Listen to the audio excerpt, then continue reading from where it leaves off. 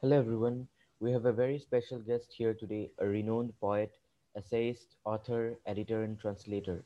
So let us welcome Sophia Naz ma'am to the Clippers interview series. Hello ma'am.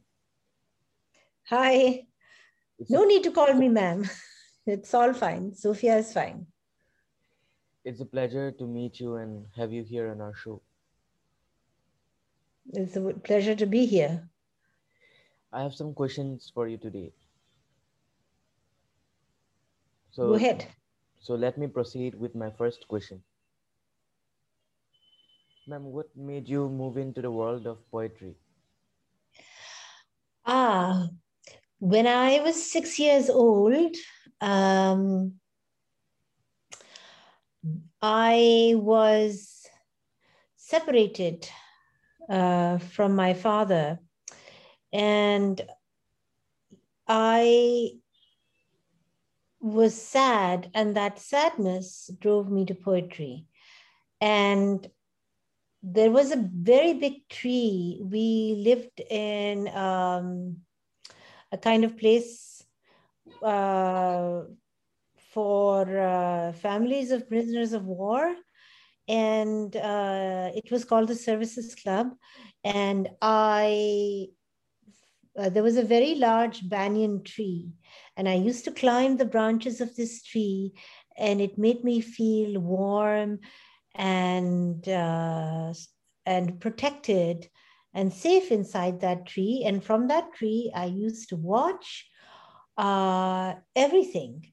Nobody could see me, but I could see everybody, and I liked doing that. I liked climbing up the tree, and pretty soon I had an older brother who made both of us a kind of simple tree house. And I used to remember that my mother used to bring rusks and mango squash, and we used to just take them all up in the tree. And I started writing because of sadness, and because the tree gave me a unique perspective onto the world outside. It changed your perspective, because when you are little, you only see the world from your height.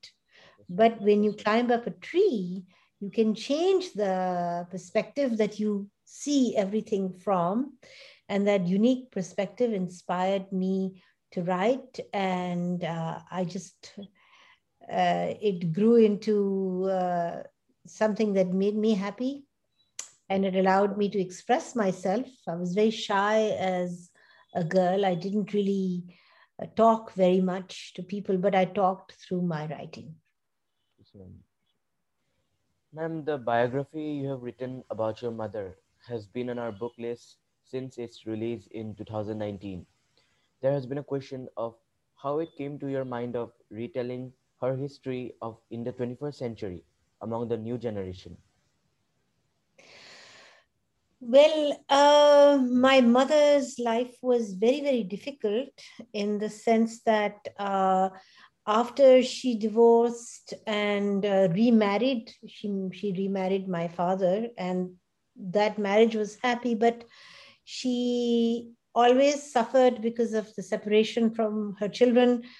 But in her new life, she never talked to anybody about what had gone past. All her suffering was kind of buried. Yes, And ma'am. I feel that it happens to many women who have gone through suffering, but they don't talk about it. Yes, ma'am. And it's a kind of culture of silence. You take everything and you just don't talk, at least publicly, about it. And so I felt that it was very important to tell her story, because all these stories are kind of suppressed and silenced. And I feel that in the 21st century, where we have Me Too, uh, these kind of stories where women are abused and suffer in silence should not be allowed to continue anymore. And as you know, today is International Women's Day. At least I think in India it is already March 8th. It's a very important day in which we must tell the stories that as women that have been suppressed, that have been silenced. So this was the reason, the main reason why I told the story of my mother, is because I didn't want all the suffering that she's gone to be unacknowledged. You know, these are important stories, women's stories. Yes, ma'am. Ma'am, did you ever think that literature would take you this far? Well, uh, I don't know that it has taken me that far. It has.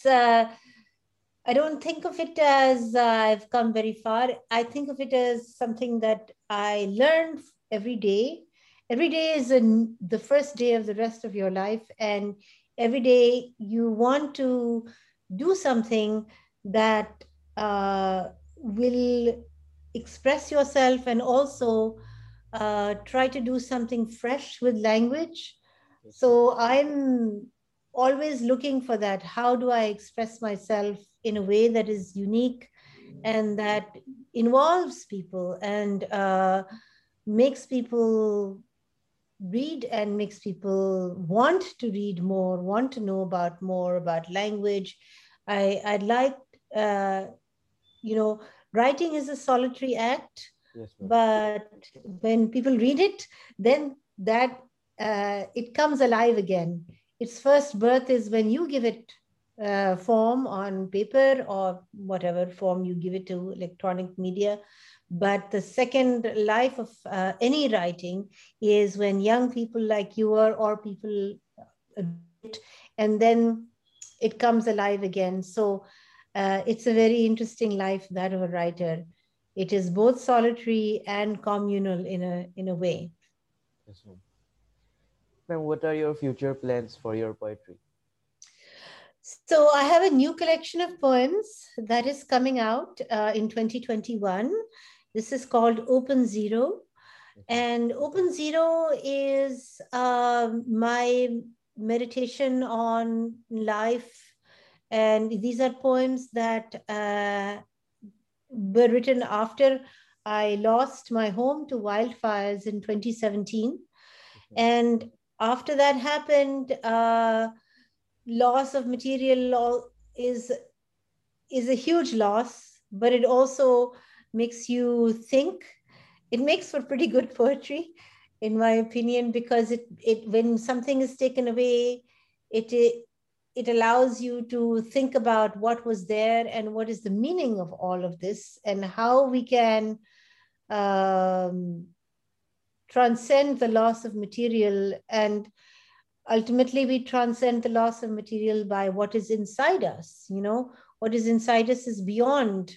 uh, we can create again. That's the most beautiful thing about art, is something that is material is gone, but you can always create, and the very loss is a kind of impetus for this creation. So the book Open Zero is a meditation about my poetry, the loss that happened, but also about the planet and where it's going with environmental destruction, Yes, ma'am. because my home was lost in wildfires directly due to climate change.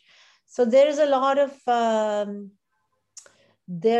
meditation, a lot of grief, and a lot of thinking about where we're going Yes, ma'am. as people and as the planet. And so from the personal loss to collective loss and memory and transcendence, hopefully. There's a lot in there. Ma'am, what message do you want to convey to the upcoming authors and poets? I think that first of all, one must cultivate a habit of writing. Whatever it is, you if you make it a habit, there's writing is a craft just like anything else. The more you practice it, just like you practice music, you do riyaz for music, you need to do riyaz for writing. Yes, ma'am. You need to get, I personally would advise you to stay away from the screen and take a pencil and paper or any kind of a very cheap notebook. If you buy fancy notebook, Yes. step number one, don't buy a fancy notebook. So buy the cheapest notebook you can. Then where you will not feel bad about writing anything in it. So, and then if you can walk, I know it's hard in the pandemic, you're stuck, but Yes. if you can take a walk or even a short walk anywhere, or even if you're stuck, you can look outside the window. So you must get into the habit of doing a continuous, there is a notebook in which you put some thoughts in it every day. Yes, sir. And then later on, you can go back into it and you'll find that some of those ideas made sense to you later on, and you can go on and add to this collection of your thoughts every day. So if you practice every day, you will definitely improve your craft. Secondly, I'd say read, and more reading. So it is like anything else. The people who wrote very well, you should read their writing. Whatever it is, try to read as much as you can. I'm a real fan, wherever I can get them, of physical books, because this is a personal preference, because I think that when you are reading on your phone or computer or some other device, there is some kind of distraction. So I prefer reading an actual book, taking myself away from the distraction and reading. Sometimes, you whatever you write, the other part is you should read it out aloud. Supposing you wrote a poem or a passage or something, read it out aloud, because writing is communication. And when you read it, and if it's sometimes something looks good on paper, but when you read it, it sounds not so good. So advice, especially for poetry, but for any writing, is read it out aloud. uh, and then, if you want to, you can seek out some other people who write. Yes, sir. Find out, do you have any friends, show them, so show each other your writing. Or if you have a mentor, that's fantastic. I'm lucky to have some people that I were, mentors to me at a very early age. So if you can find and seek out people who are, you can show your work to, it's not a must, but it helps. All of it helps. Yes, sir. Ma'am, how was the beginning of your journey as an editor and an author? So, as an author, early years, I had publishing success. I published at the age of 11. Then I didn't write didn't publish for a long time. I started publishing again in 1999. Yes, sir. And that was in a magazine online called Monsoon. And then from there, I started regularly, like, submitting and publishing, and started in online journals and anthologies. And I would say in 2015 is when I published my first book. And editing, I started basically also around maybe 2016, just not that long ago, maybe 5 6 years ago. I started editing a journal called City. It was a quarterly. Yes, So sir. we brought out about 6 7 issues of that. And then recently I have done some editing in the latest issue of Poetry at Sangam.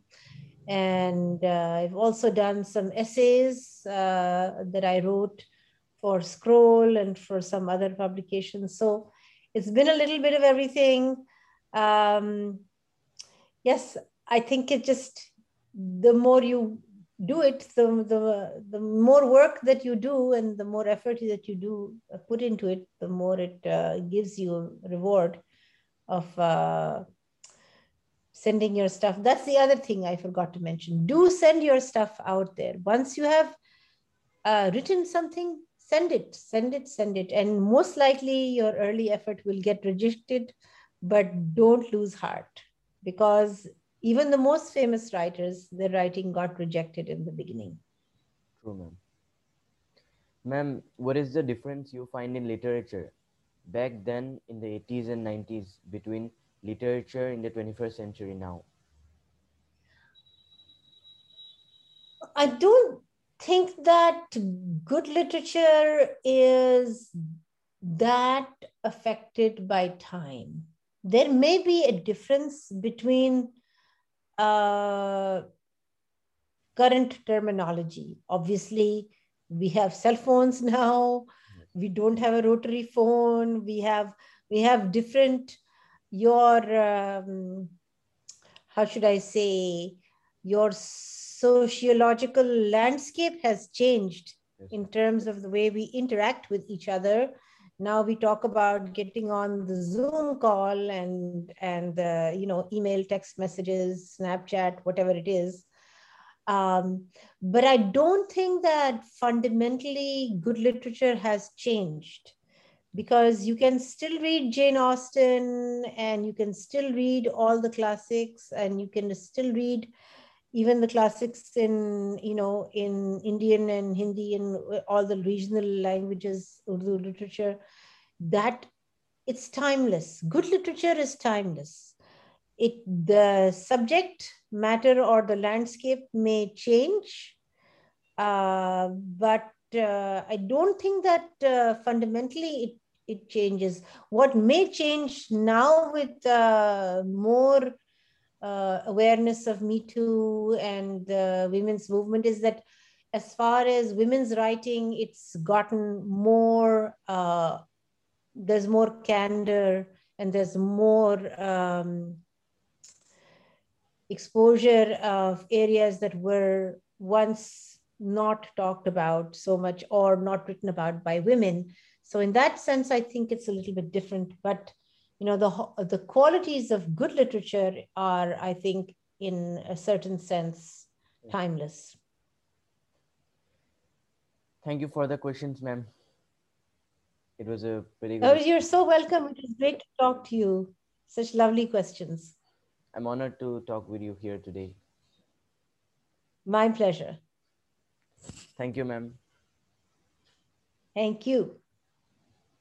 We'll meet you soon. Okay.